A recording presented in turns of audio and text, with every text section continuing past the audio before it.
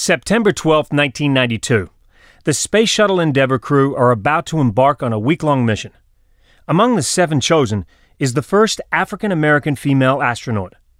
This Star Trek fan has always dreamed of going to space. Her lifelong goal is about to be realized.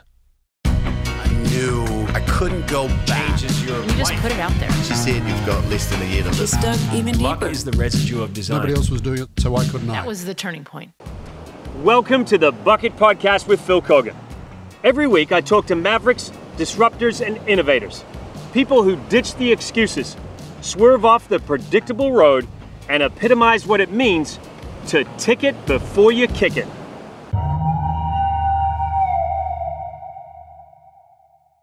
In 1987, Dr. Mae Jemison was one of only 15 selected for the prestigious NASA program, and 5 years later, the first black woman to fly into space.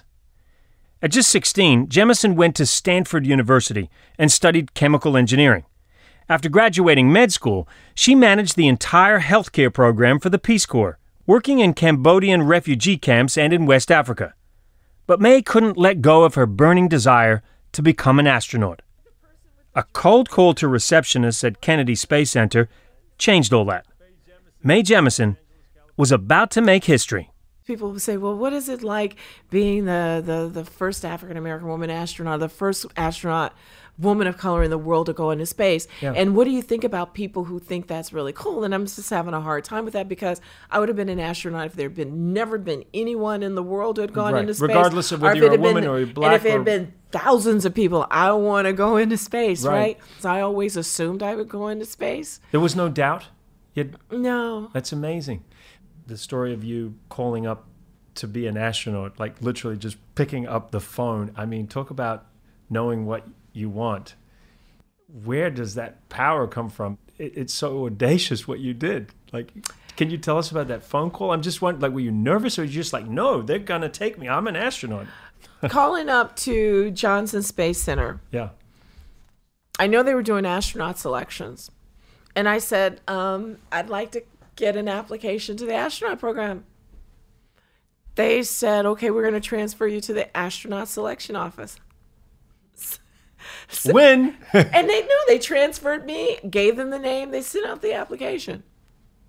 That was the beginning And- of your journey. And you know, the thing is you never know until you try. One of the things that I think that keeps people not progressing and getting to where they want to be is they're afraid someone may laugh at them, right? That fear keeps you from moving forward. And it's not that I've conquered all my fears about doing certain things, but it's really about how do you move forward?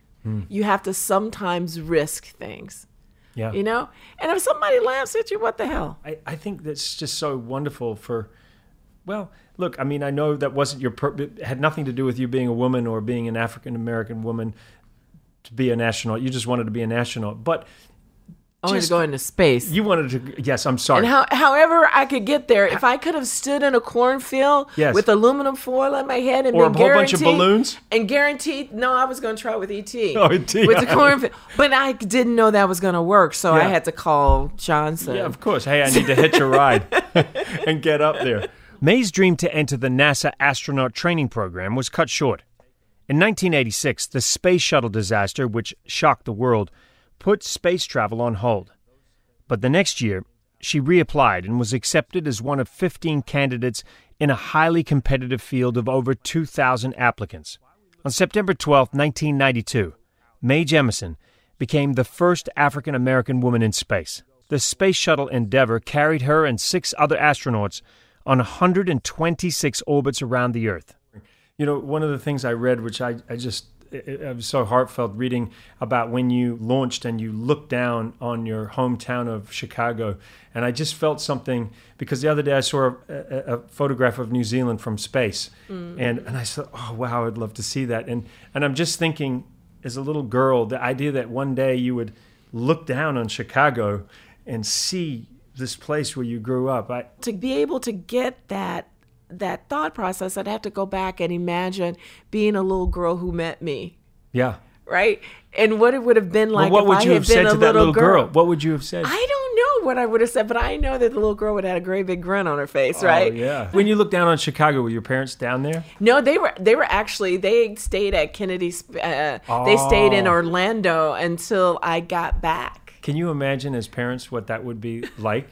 You know, to have brought you up and tried so hard to give you everything that they possibly could as parents, and then they see their little girl, because you know they were thinking of you as a little girl in that. You know, I right? never asked them about But can you imagine? Like, I'm thinking of my daughter. If my daughter ends up going to space, I'll be thinking of her as the little girl I used to carry on my shoulder, something like, wow, you know, excited but also scared. Well, by the time I went to the astronaut program, I'd done a couple other things to sort of make them proud. Well, I don't know about make them proud, put little people on edge. I worked in a Cambodian refugee camp. You worked for Peace Corps, too. Well, I was the Area Peace Corps medical officer for Sierra Leone and Liberia for 2.5 years. I literally worked in a Cambodian refugee camp on the border with them when the Khmer Rouge, when the Khmer left. Wow. And I went on patrols with the Thai military. And I had these pictures. You like living on the edge, don't you? No, You just find yourself on the edge. Somehow. I don't think of it that way. I mean, it's just like you try stuff, right? But it's not foolishness. Like, no. I'm not going to put myself in. That curiosity is taking you to these places. And you think about it a little bit differently, right? And do you make lists? So you were, I mean, how all the things that you've achieved is it's just wonderful to look at all the different things that you've done and to be where you are now and be able to share your knowledge and inspiration. Are you someone who sits down and you go, I'm going to do this and I'm going to travel here? Or is it just something, do you just sort of roll with the punches, or how does that work? I think you sort of have things in the back of your mind, and then if you're a busybody, then you're open to opportunities and things that may happen. So I knew that I wanted to, when I was, always was very interested in travel and being able to go in different places in the world. And so you're just sort of listening to see when those opportunities come up. Sometimes you're very methodical and directed about it. I knew after I had experienced working with the Flying Doctors in East Africa, after I had worked in a Cambodian refugee camp in medical school, I knew I wanted to go somewhere and work in a developing country for a long time before I, went on and did my advanced technology kind of biomedical engineering career. And so I was very methodical about that. And I could have gone as a doc or I could have gone as an engineer. I really didn't care. And so you're just open to those opportunities and you look for it. Did you share that with those around you, and did they embrace the idea, or did they just say, oh yeah, you're a dreamer, or like what was that support mechanism like around you, your family? And I chose my parents well. Yes. Right? That's the first thing I did. Okay. And I was they were very supportive of my curiosity. I was a third of 3 children, so my brother and sister, I used to hang out with them and their projects. I was pretty precocious, and they were very bright and doing really neat things. And so I was just, I had this freedom I've had all the books with the, about space exploration. I was always looking stuff, but I was always doing science projects, but I wanted to be a dancer, for example. And I talked my mother into making sure I had dance classes, and I would go to those. I had art classes, all of these kinds of things. And I would tell people that I assume I'd go into space, and I had teachers who believed me. But during that time, there were no women astronauts in the United States.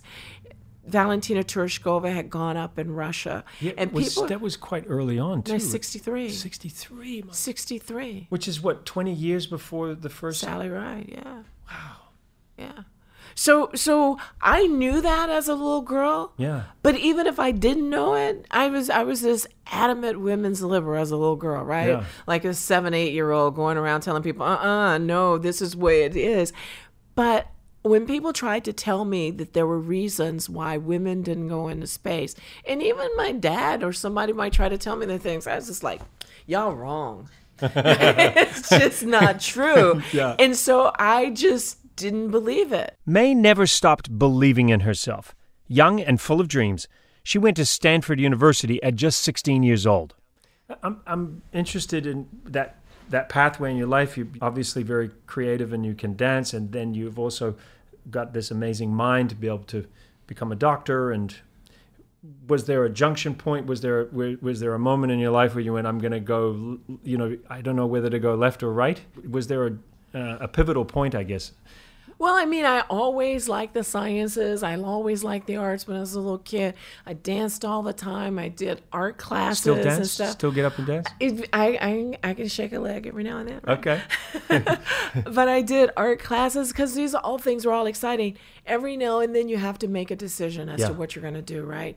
So at some point, before I went to medical school, as I was graduating from college, I was a chemical engineering major, and I majored in African studies as well. But I danced all the way through college. And the decision was, do I go to New York City to become a professional dancer or go to medical school? Yeah. That was a decision point. I can go to medical school because I can still dance. And I still took classes at Alvin Ailey and all of those kind of things. But I couldn't become a professional dancer because you need to be fairly young and you need to still have all of that, you know. Yeah. Even at 20, when I was graduating from college, I was kind of old for pursuing being a professional dancer, right? But, you know, that's a decision point, and sometimes you can't do everything. Yeah. Having grown up in the 60s and the changes that you have seen in the world. I mean, just in the last decade, how much the world has changed, and our attitudes towards race and women and, you know, homosexual law reform and all of these things. For those people in 2018, young people, they're listening to you and they feel like they have obstacles in their way and that they can't get out of the place that they're in. And some of them are in really difficult situations. What do you say to them? What are things that will help them have some hope, I guess, that they can make a move forward and do the things they want to do? Well, so we always have hope, Yeah. right? And we have to have faith in ourselves that we have the ability to do this. So the one thing I always talk about is to don't just look at the obstacle. So sometimes we get stuck looking at the obstacle and trying to make it go away. I always say, what is it that you want? And then figure out how to get that. That obstacle might have to hang out by itself, but I'm going to go over here on this other side, right? Yeah. I may have to do this a little bit differently, but I'm going to still get what I want. I used to keep the word purpose in front of my desk at NASA so that I knew, why was I there? I was there because I wanted to go into space. That's the reason I was there. So whatever happens, what was my purpose? I wanted to go into space. What do I need to do to make sure that I go into space? I love that. And I think that that's how you deal with some of these obstacles, because some people may never change, Yeah. right? You may never get someone who's racist, sexist, or just belligerently ignorant. Yes. You may not ever get them to change. You bring up a good point, May, because what I've found as I've got older, and I grew up as the only white kid in my class, and so I sort of saw racism the other way. I didn't know racism towards black people. Mm-hmm. But what I've learned as I've got older is I'm more interested in why someone is racist or why they think a certain way. I'm just so intrigued. Like, how did your mind, your beautiful human mind, get to that place where you could have such hatred for somebody who is different from you? And I think that's where we're getting hung up right now in the world, where there isn't enough of this dialogue. And that dialogue comes from communicating with each other, where we're connecting with each other, where we're connecting with the world. So I'm just hoping that this new generation, that the good thing that will come from technology is that we'll connect with each other and find a way to talk to each other and understand and bridge that gap somehow. Well, I think one of the things I've always noticed that when people are near other people and they have to have an interplay, that ideas start to change and they start to form differently, right? And so a lot of the work that I've done has been to do that. So when I first got out of NASA, I started a program called The Earth We Share, an international science camp. Brought kids from around the world. Oh, I heard about this. Yeah, it's amazing. Yeah. And with, kids from rural areas in the United States and cities and different countries, when they're like 12 to 16 years of age, because they have enough background in their own culture to be able to share it, but they're still very hungry to learn different things. Yeah. And we never do anything by ourselves. So I've always felt that we need to think through this. Yes. And the more you're around people, the more connected, the more you can see the humanity in others. I don't think that we feel connected to the rest of the world. We don't feel connected to each other. We think that we're not connected to the earth, right? Yeah. That we can continue to do whatever we want and the earth will be able to absorb it and still support our life form. Let me go to my space flight. I remember when I was in space, I looked out at the earth and there was this thin shimmering layer of blue light that our atmosphere. Absolutely stunning. You could see the earth almost like iridescent from within, just beautiful. And it confirmed something I always believed. At that time, people were always using the phrase, save the earth. The earth doesn't need to be saved. We need to be saved. We need to be saved. It's Yeah. the height of human hubris and arrogance to think that the earth needs us. My dad's a scientist, and he always says, I say to him, Dad, I feel so bad, like what we're doing to the planet. And he's with the Department of Conservation in New Zealand, and he just says to me, Phil, don't worry about the earth. The earth is going to be fine. Everything that's happening on the crust of the earth eventually will fold in, and it will just recycle, and it will come back, and it will be long gone, and you do not need to worry about the earth. That includes us, right? Yes, we'll just be folded in and melted out. And we have to make sure that we treat it in such a way that it continues to sustain our life form. And that's the big thing. So how do we do that? Yeah. How do we connect? We can't tell people things because we already know these things. yes, Right? We already know this stuff. I think it's by experience, by giving them some other way of obtaining this. As humans, we learn through experience. And so it's really important to be able to provide positive kinds of experiences and experiences that make us think and move forward. You know, not just telling folks stuff, but people also be ready to listen to you once they have an experience that tells them this is important, that informs them. we live in a country, and if I'm not mistaken, we use up, we're over 300 million people. We use up something like 30% of the world's resources. It's not sustainable. At some point, like you said, we have to see that we are all sharing this space and that there are only so many resources to go around. But like you said, there are so many ways that we should be sharing them. How does this happen? Does it mean that there's a large group of people that are going to have to make sacrifices? Is that the hurdle that we're getting over? Is this a commercial thing? I mean, Let me just because tell I think you. we all, in our hearts, we want to help people. Americans are generous people, right? So what's holding us back from? So I think there's a lack of knowledge, and we have to remember that there are a large group of people in this world who are already making sacrifices for us, right? We have people digging for different kinds of minerals that go into making semiconductor materials, right, that power our computers and things like that. People and in they're being fabric shops. contaminated and stuff like that. Yeah. They're making sacrifices for us. So if I'm sitting in a place that's over air conditioned in the summer in Texas, and then I begrudge someone the energy to refrigerate vaccines in a developing world, who's making a sacrifice? Yeah. But here's the thing. I think we just haven't framed it. We haven't told the story as well. That's the reason why I think it's really important that we have lots of people helping to frame the stories, the information that we tell. And when I use the word story, I don't mean fiction. I mean, how do you communicate information? Yeah. You can communicate it through fictionalized stories and dramas, which is really exciting to be working on sort of Mars with Nat Geo, this hybrid series. Stories like Star Trek that says we went through all this stuff and we got to a future that was better. You can tell it through how you communicate a science lesson, right? There are lots of different ways. So a lot of my work has been to include other people, to include other voices, and get people involved in space exploration and science who perhaps hadn't been involved or invited in previously. I understand you really want to see more young people getting involved in this world that we live in. Again, that's because of the future. You seem to be looking forward a lot. I know you're involved No, in it. I look right here and now. Yes. So if you ever listen to me, people like to make me into young person stuff. So I work with students. I Yes. started an international science camp called The Earth We Share, but I hold adults to task. You know, the reason why kids don't learn has nothing to do with kids. It has to do with adults.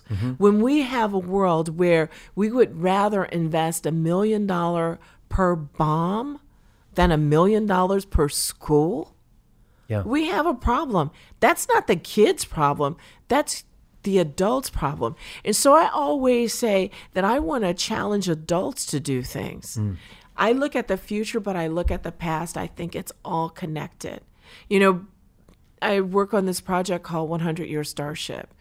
It's about making sure that we have the capabilities for human interstellar flight within the next 100 years. Is that going to be something that's essential? It's the capabilities. Yeah. It's not a launch date. We're not trying to develop the Enterprise. Right. Why do we want to push on capabilities? Because we need really radical leaps in technology and knowledge. We need to try something we don't know how to do in order to keep us going. We need that adrenaline rush. Everything that's needed for a human interstellar journey to go beyond our solar system is what we need to survive on this planet. It mirrors it. You talked about these finite resources. Yeah. We're on a starship right now. Yeah. Right, we're on a self-contained That's starship. that's a really interesting way of looking at it. And so There isn't an endless supply. there's not an endless supply. So we have to figure out how to recycle, how to use, and really how to behave, how to get along. I just love that. And also just the journey that you have taken and all of those changes that you've taken. And I just think about all the young people today and what's ahead for them, who will travel into outer space. And I guess there are some people who ask, well, why, if we have this planet, we need to look after this planet, why are we looking up? And why are we wanting to go out into space? Why is that important to continue to go out and explore outside this planet when we've got so much to do down here on Earth? We can push ourselves harder. So sometimes we think that by just staying in this safe place, it's okay. But it's by pushing more. 100 Year Starship, our tagline is, we believe pursuing an extraordinary tomorrow creates a better world today. It's by doing those things that we actually don't know how to do, that we push harder, that makes a difference. What's it going to take, do you think, for the majority of people to wake up? We have to honor empathy and caring, that they shouldn't be dirty words. There's something strange going on right now where if you say, I want to do good, people look like you just want to be a do-gooder. What's wrong with being a do-gooder? Right? Have you noticed that's like a bad It's like a thing? stigma attached to it. It's a do-gooder. Yeah. How did that get to be a bad thing? Yeah. Right? And that everything should be done for profit. What we have to mix with that is this understanding that we're connected to the earth and to each other, and there is nothing wrong with doing good. If you look back on your life and you're sitting and having a little reverie about your life, what are the things that you want to be remembered for? What are the things that are most important to you in life? To be willing to risk things and to dare. And you've done that. Yeah. Yeah. Anybody who straps themselves to a rocket, I'm sorry, guys, that's like, wow. You know, I have this crazy desire to go up there. I really do. And if we can make contributions that, can I leave the world a little bit better than what I found it? Yeah. Well, you've already done that. I have a couple of questions I'd love to ask you. Okay. I'm just interested. You're clearly someone who likes to laugh. What makes you laugh? I am really ashamed to say that Yeah. I laugh at slapstick stuff. Okay. So you go on the internet and It's see a- cats and things doing crazy tricks, and it makes you laugh. No, it's the people falling. There's nothing Not wrong with that. hurting themselves. Yeah. But I will help, right? But I always tell people, because I laugh at myself if I fall. Yeah. I don't know. This is the slapstick stuff. There was this series of pictures about dumb things that men do. and why they have Where would you start that life list? expectancy. And like guys like climbing out on the side of a skyscraper, standing on an air conditioner trying to pass stuff to somebody else, or two guys like passing a big couch over the side of a balcony rail and one guy underneath gonna catch it. What in the blue? I mean, I know it's like, until I laughed until I cried and I started sitting around. It was one of those things that you see just randomly on the internet, and it's just over and over If again. I type in dumb things that guys do, will some of these... You might find it. What about a road trip, May, if you could take anybody from history and or maybe we should say, instead of a road trip driving across America, if you could take 3 people in the capsule with you up into space, who would you take with you if you could choose your passengers? My cats. Really? Okay. So I would have loved, the thing that surprised me about space is I tried to make myself afraid. And I thought it would have been, having people there would have been perfect. But I would have loved to have been by myself in a bubble, and all I would have needed was my cat sneeze. It was that I felt that connected with the rest of the universe. I know that sounds a little bit, but it was that much of an inclusive feeling.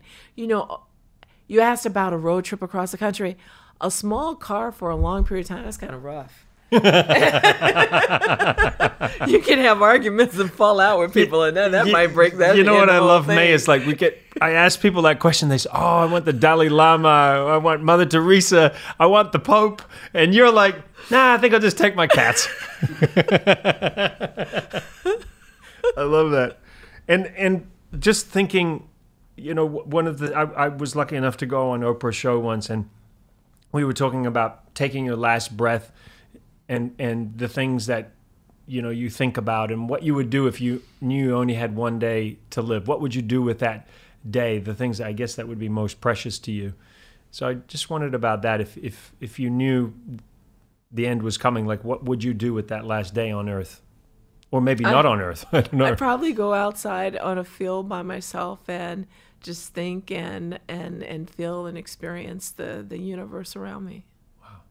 Because every day I try to, the best I can, not leave anything unspoken and have said, or to try to do things that I'm going to have to redress with people later on. So in that case, what's most important is to connect with the universe, because I'm going back to it. Because we're made up of star stuff. So we're going back to it. May, you're amazing. And I want to thank you for mustering up the energy to come up here and talk to some crazy New Zealand guy you've never met before. And I know you've been through a huge day today, and you are truly amazing. Thank you. And a real inspiration. And I know that people are going to get a real kick out of. The thing I love the most, too, is just you have such a great life force and your sense of humor.